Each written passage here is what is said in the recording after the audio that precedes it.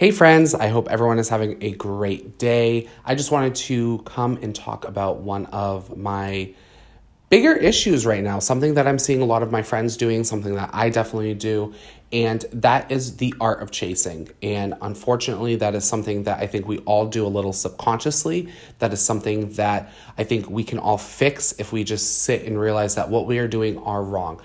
I think a lot of people are single right now because of the pandemic. I think people are doing a lot of online dating.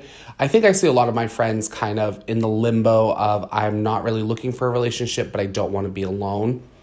This leads you down a really dangerous rabbit hole where you become a chaser. Now, there are a lot of damaged people out in the world, and that's not bad. People can always grow. People can always succeed as long as they're doing it in a healthy manner. But if you are someone like me, you're a repairman. I go into every relationship kind of looking for a victim because I love to repair people. And I think subconsciously I look for these victims, I look for these broken people, and I want to fix them. And that leads me to believing that they're never going to leave me because they need me.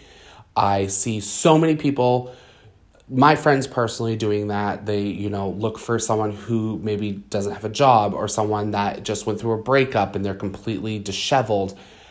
You need to sit down and realize that that is not healthy. That is not the way you want your world to go. You need to really take into account that you can be a repairman, but do not think that for a second that you are guaranteed to be in this relationship and that it's going to be healthy. You need to sit and love yourself first. You need to make sure the other person that you're entering a relationship loves themselves. And you need to have that mutual respect. And that mutual respect for each other can start with, understanding boundaries, but also you need to have that mutual respect with yourself. If you are constantly getting into bad relationships, you are just tearing yourself down one by one. It's not healthy. It's not where you want to be.